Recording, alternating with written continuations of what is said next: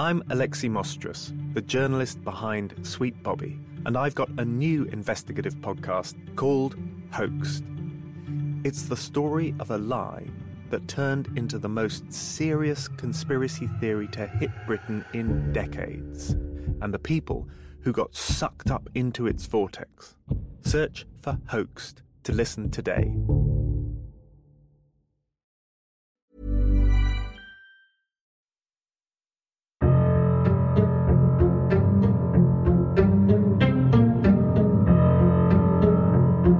Six-year-old Adji Desir came from a hard-working family who lived in a close-knit community in Immokalee, Florida, which is near the Florida Everglades. Everyone knew Adji, and the other children were protective over the mentally disabled little boy. So how did Adji, a boy with the capacity of a 2-year-old, disappear from this gated community one January afternoon 12 years ago? How did he escape through fences and dense brush when people were out in their yards, yet no one saw anything, and Adji has never been seen again? This is Adji's story. He was playing in his grandmother's front yard and literally just disappeared. Look at that sweet little boy there. And now we know that he went outside to play with his friends around 5:15 in the evening, and when his grandmother went outside to check on him, he was gone. The other children he was with say all of a sudden they just noticed Adji wasn't there. The family searched for about 2 hours before calling the police. At 7:15, police spent a week searching that area. They even used sonar. They came up with nothing. Adji's family is from Haiti, and as you can imagine, his mother is just heartbroken. I'm crying every day. I don't ever sleep.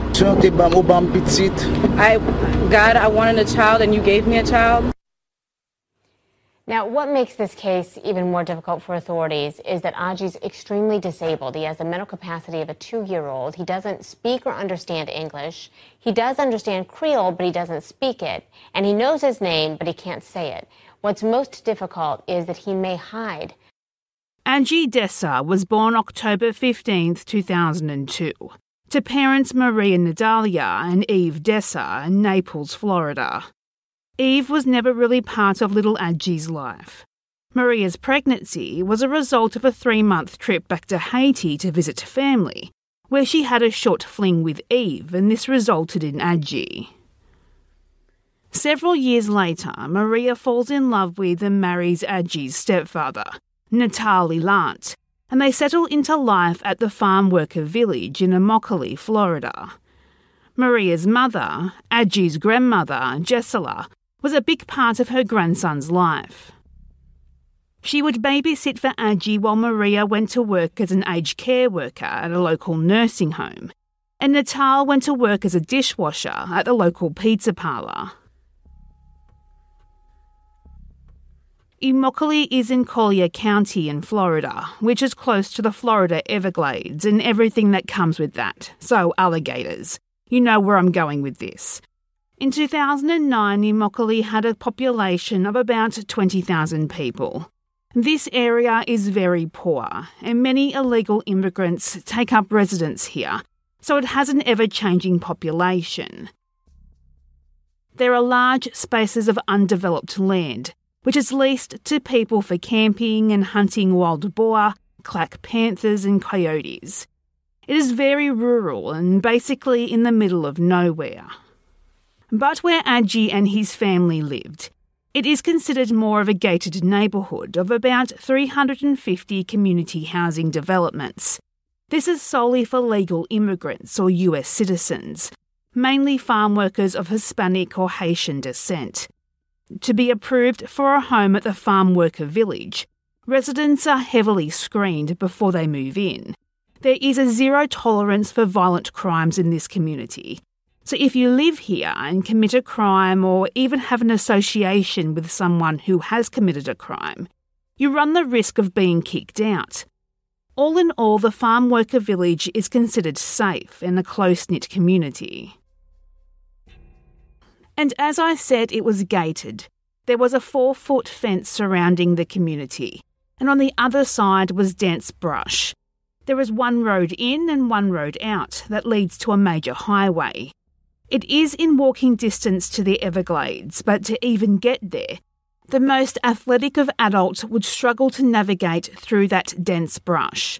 The fence has seen better days, and there were some holes, but again, the brush was that dense and that prickly, it would deter most from trying to walk through it. Adji was considered mentally disabled, and in 2002, when he disappeared, he was functioning at a level you would expect from a 2-year-old. Adji was completely non-verbal, and he would communicate through gestures and sounds, nodding his head in agreement and shaking his head to show his displeasure. Adji knew his name but could not say it. Adji did have a thorough understanding of those around him, and he was bilingual, meaning he could understand both English and Haitian Creole. Because of this, Adji would never stray far from home. But because the area was considered safe and the local children were very protective of Adji, it is a Haitian culture to allow children more freedom. So Adji was allowed to play in his front yard and the communal playgrounds without adult supervision. But even when out playing, Adji would frequently go back inside to check in with his grandmother, always seemingly happy and excited to play with the other children. His mother would later say that her Spider-Man-loving Gigi smiled a lot. Or he would go back inside to get one of his favourite snacks of cornflakes or cookies. Most likely due to his diminished language skills, Adji was also very hesitant and wary of strangers, and would have a tendency to hide when he felt uncomfortable or scared. January 10th, 2009. Adji was spending the day with his grandmother, Jessela, while his mother went to work. This was just your typical day. Adji was outside playing with the neighbourhood children, who were all aged between 4 and 6 years old. They were playing basketball and riding their bikes. Jessela was happy that Adji was happy, and he would come inside regularly for hugs and for snacks. Jessela last saw Adji at 5:15. He was just outside their home playing football, tossing a football with another child around his own age. But then not long after this, the boy's older brother came in to get him for dinner, leaving Adji standing alone around 100 feet from his grandmother's home. Jessela came outside again to fetch him at around 5:45 p.m. for dinner, and he was nowhere to be found. She saw the other children still playing, but not her grandson. Around this time, Adji's stepfather, Natal, had returned. He had been down the road doing his laundry at the local wash house. Natal hadn't seen anything unusual, and he had not seen Adji. The two frantically began looking for the little boy. Their search would take them until around 7:30, with neighbours joining in to look for the small boy. I honestly believe they thought they would find him fairly quickly. As I said, it was not easy to leave this community. The children were questioned by the adults in the community and then again later by police, but they said they didn't see anything. No strange people, no strange cars. It was just that 1 minute Adji was there. He wanted to use one of their bikes but was told no. This seemed to upset him, and then the next minute he was gone. The children did not think much of it. They just thought Adji had gone back home. And it would be 2 hours later, after Adji was last seen at 7:30 p.m, when the police were called and he was reported missing.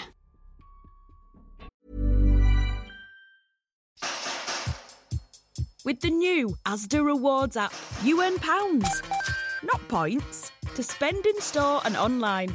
Download it now to start building your cash pot and feel like a winner.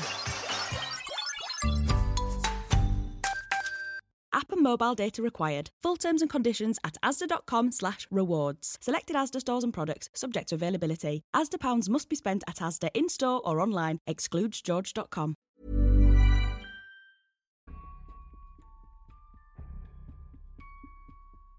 The police would show up immediately. This will not be one of those cases where we will be highly critical of the police. The Collier County Sheriff's Office were at the farm workers' village within minutes, and an extensive search of the community and surrounding areas were arranged. While the media could have done more in little Adji's case, to give his disappearance more of a platform, the Collier County Sheriff's Office could honestly have done no more. Law enforcement would question residents, and they would be hesitant to talk, and claim to have not seen anything unusual that afternoon. And while this was most likely the case, but there was some distrust of the police by the residents, as most did not speak English and were immigrants.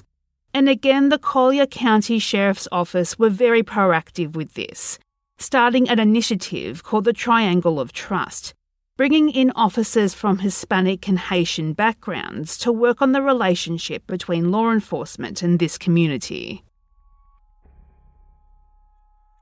Now, there was a concern that Adji would not come if called. As mentioned before, Adji was very afraid of people he didn't know, and he would hide immediately.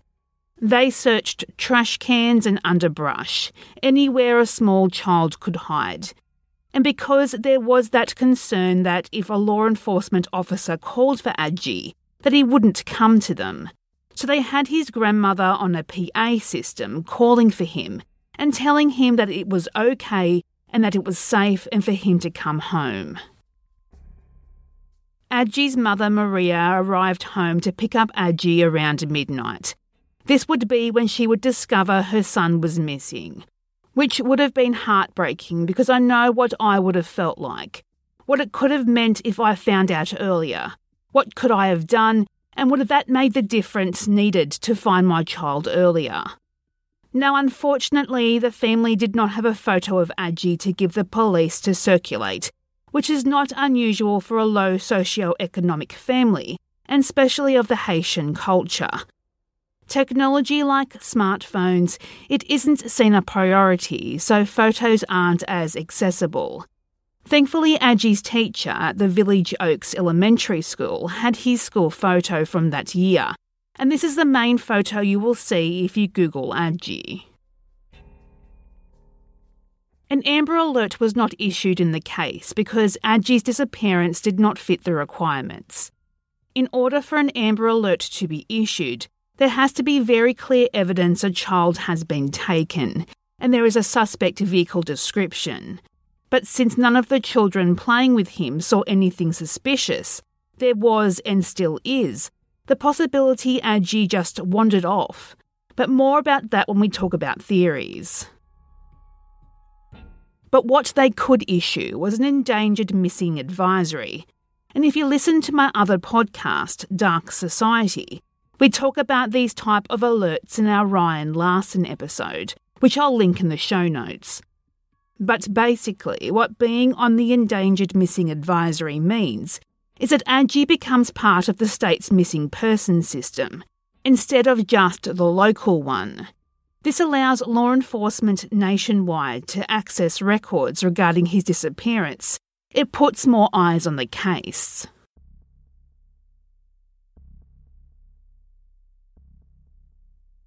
"150 police officers and the FBI searched extensively for one whole week.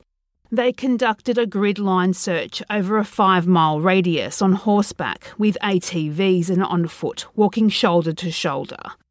Canals in the nearby Lake Trafford were also searched on boat and with divers using sonar equipment. Drones and helicopters were out using infrared sensors, trying to pick up any body heat that could be Adji in the areas that weren't considered safe for access by personnel. Volunteers handed out over 50,000 flyers, written in English, Spanish and Creole. The North Naples Fire Control and Rescue combed through all the garbage collected from the community housing neighbourhood that week. We are talking about 20 tonnes of rubbish here. But there was no sign of Adji anywhere. It was as if he had vanished into thin air. All 19 sex offenders in the area were questioned, and not only their homes searched, but the homes of their families as well. Only one registered sex offender lived in the village itself, but he had a verifiable alibi for the time Adji went missing. He was at the nearby casino. He was still interviewed twice, but he would be cleared of any suspicion. He is not considered a person of interest at this time. Adji's biological father, Adji Desir, was also questioned. Law enforcement actually travelled to Haiti to formally interview him. But as I mentioned earlier in this episode, he had very little involvement in Adji's life, and he had not left his village in Haiti. There was no evidence Eve had arranged an abduction of his son, and he was too cleared of any involvement in the disappearance. Despite this, the FBI arranged for flyers to be handed out with Adji's information in local schools, in the case that maybe a new child appeared at the school who could not speak and matched Adji's description. But to date, there have been no new leads there. We need to make sure that Adji's picture is in everybody's memory and that everybody knows what Adji looks like, because that's the thing that's going to lead us to information ultimately. For 53 days, Adji's face has been plastered on posters all over Southwest Florida, and now it's being seen across the country and beyond. We're expanding our search nationally and internationally. We're placing posters down in Haiti. We're doing everything that we can to find Adji. For Lieutenant Tom Smith, that includes appearing live on shows like Nancy Grace. Tonight is his 6th appearance talking about Adji's case on CNN. It's great to get coverage like Nancy Grace and America's Most Wanted to keep Adji's picture in front of the public and to let the community know that we're still looking for Adji, and any information that they've got is very important to us. An America's Most Wanted feature on Saturday generated 7 new tips. We've received them from Arkansas and Tennessee and California, just all over the country, grocery stores, car sightings, just the whole myriad gambit of sightings. Still no signs of Adji. While close to 250 tips have been exhausted at this point, Lieutenant Smith says he isn't giving up. Whether or not it's tonight, tomorrow, a year from tomorrow, a piece of information that's out there is what's going to be bringing him home. Today is 1 month and 10 days, so his mom don't sleep, and then his family always cry. But maybe national attention will bring the happy ending everyone is hoping. Adji's parents and grandmother did speak to the media via an interpreter. They believed Adji was abducted, and they wanted to plead to whoever took him to bring him home safely. Quote, "I want this person to give him food. He likes cornflakes, cookies and soup. I know he is somewhere. Please feed him." Unquote. But unfortunately, a missing Haitian boy from a poor family does not equate in viewer numbers, and Adji's story would quickly fade from memory. There have been some scathing editorials written about the difference Adji's disappearance was treated versus another high-profile case from Florida at the time, 5-year-old Haley Cummings. A study conducted by the International Communication Association in 2015 found that 33% of missing children are children of colour, but less than a quarter of these children are covered by the mainstream media. To be honest though, whilst I do agree with that to a point, Haley has had documentaries made about her disappearance. You will find podcasts out there with multiple episodes about the investigation into finding her. But Adji's case was covered by the likes of People magazine, Nancy Grace, America's Most Wanted, and Vanished with Beth Halloway. Could more have been done by the media? 100%. But Adji also got more attention than others we have discussed on this podcast. I really think this is one case that wasn't as affected by missing white girl syndrome as others we have talked about. Adji's family have all been cleared of any involvement. I did see some horrible rumours online that Adji was accidentally killed during some voodoo ritual to heal his mental disability, but this is simply not true. Adji's mother, stepfather and grandmother even sat for polygraph tests and they passed. If you watch the media interviews with this family, the emotional anguish on his mother's face, the tears rolling down his grandmother's cheeks, it is truly heartbreaking. As a society, we are generally judgmental and wary of cultures and religions we don't understand or aren't educated on. But to create rumours that are potentially damaging for a family that is already suffering so much, it really does more harm than good in any investigation.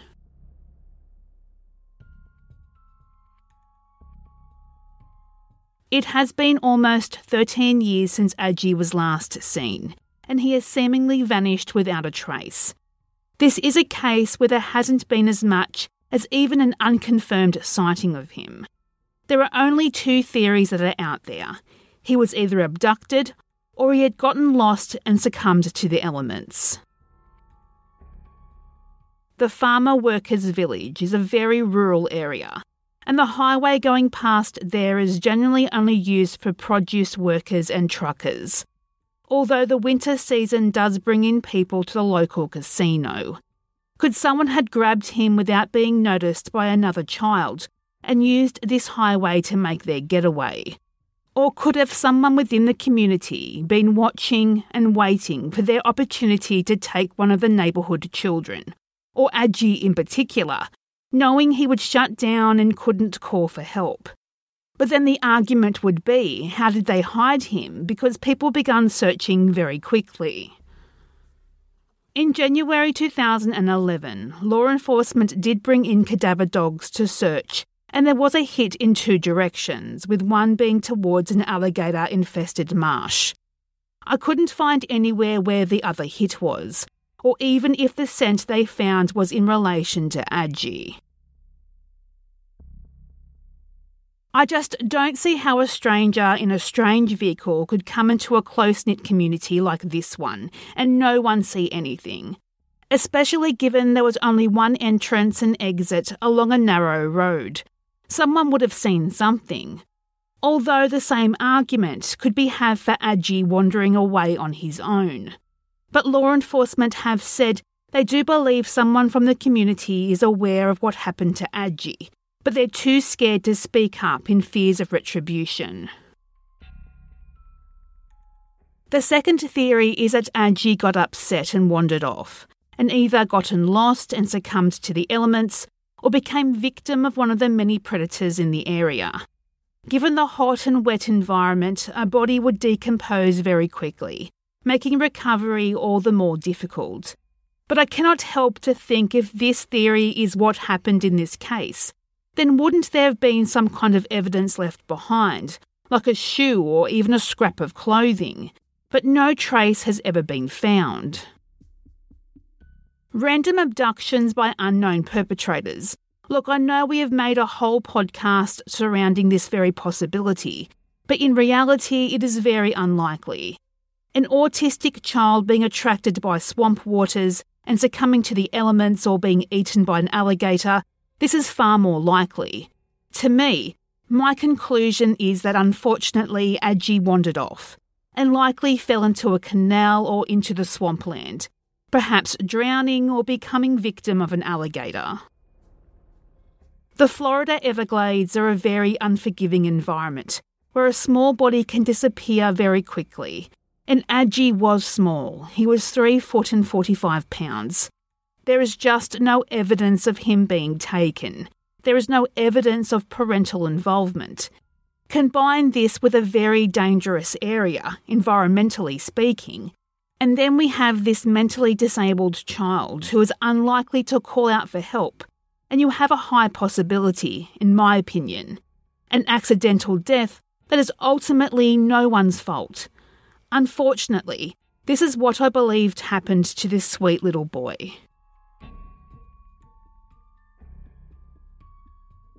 Adji's family no longer live in the farmer workers' village. Jessela would move in with Maria and Natal soon after Adji disappeared.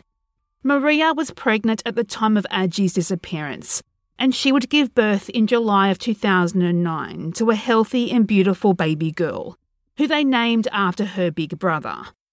Unfortunately, Jessela would pass away in July 2016 from an ongoing illness she had been battling.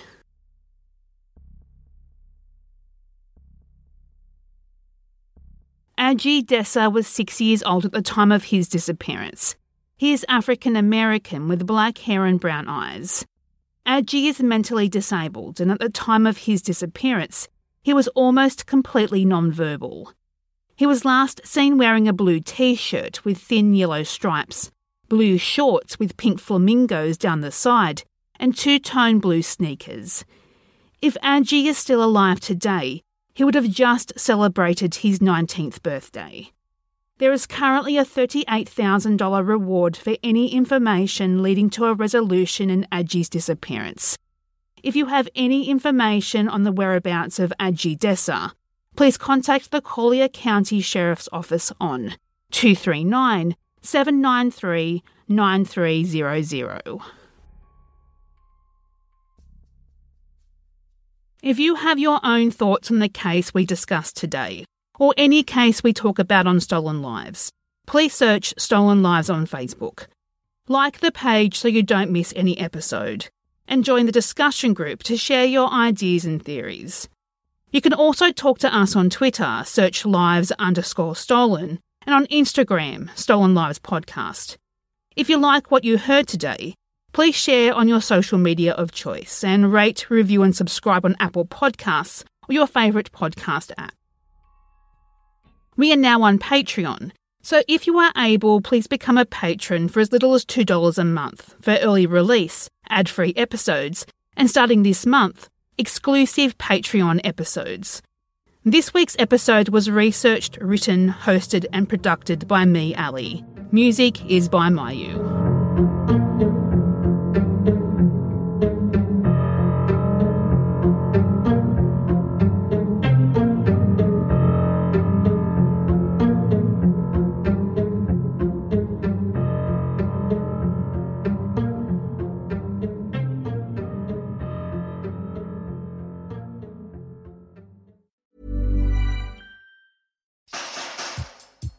With the new Asda Rewards app, you earn pounds, not points, to spend in store and online. Download it now to start building your cash pot and feel like a winner. App and mobile data required. Full terms and conditions at asda.com/rewards. Selected Asda stores and products subject to availability. Asda pounds must be spent at Asda in-store or online. Excludes George.com.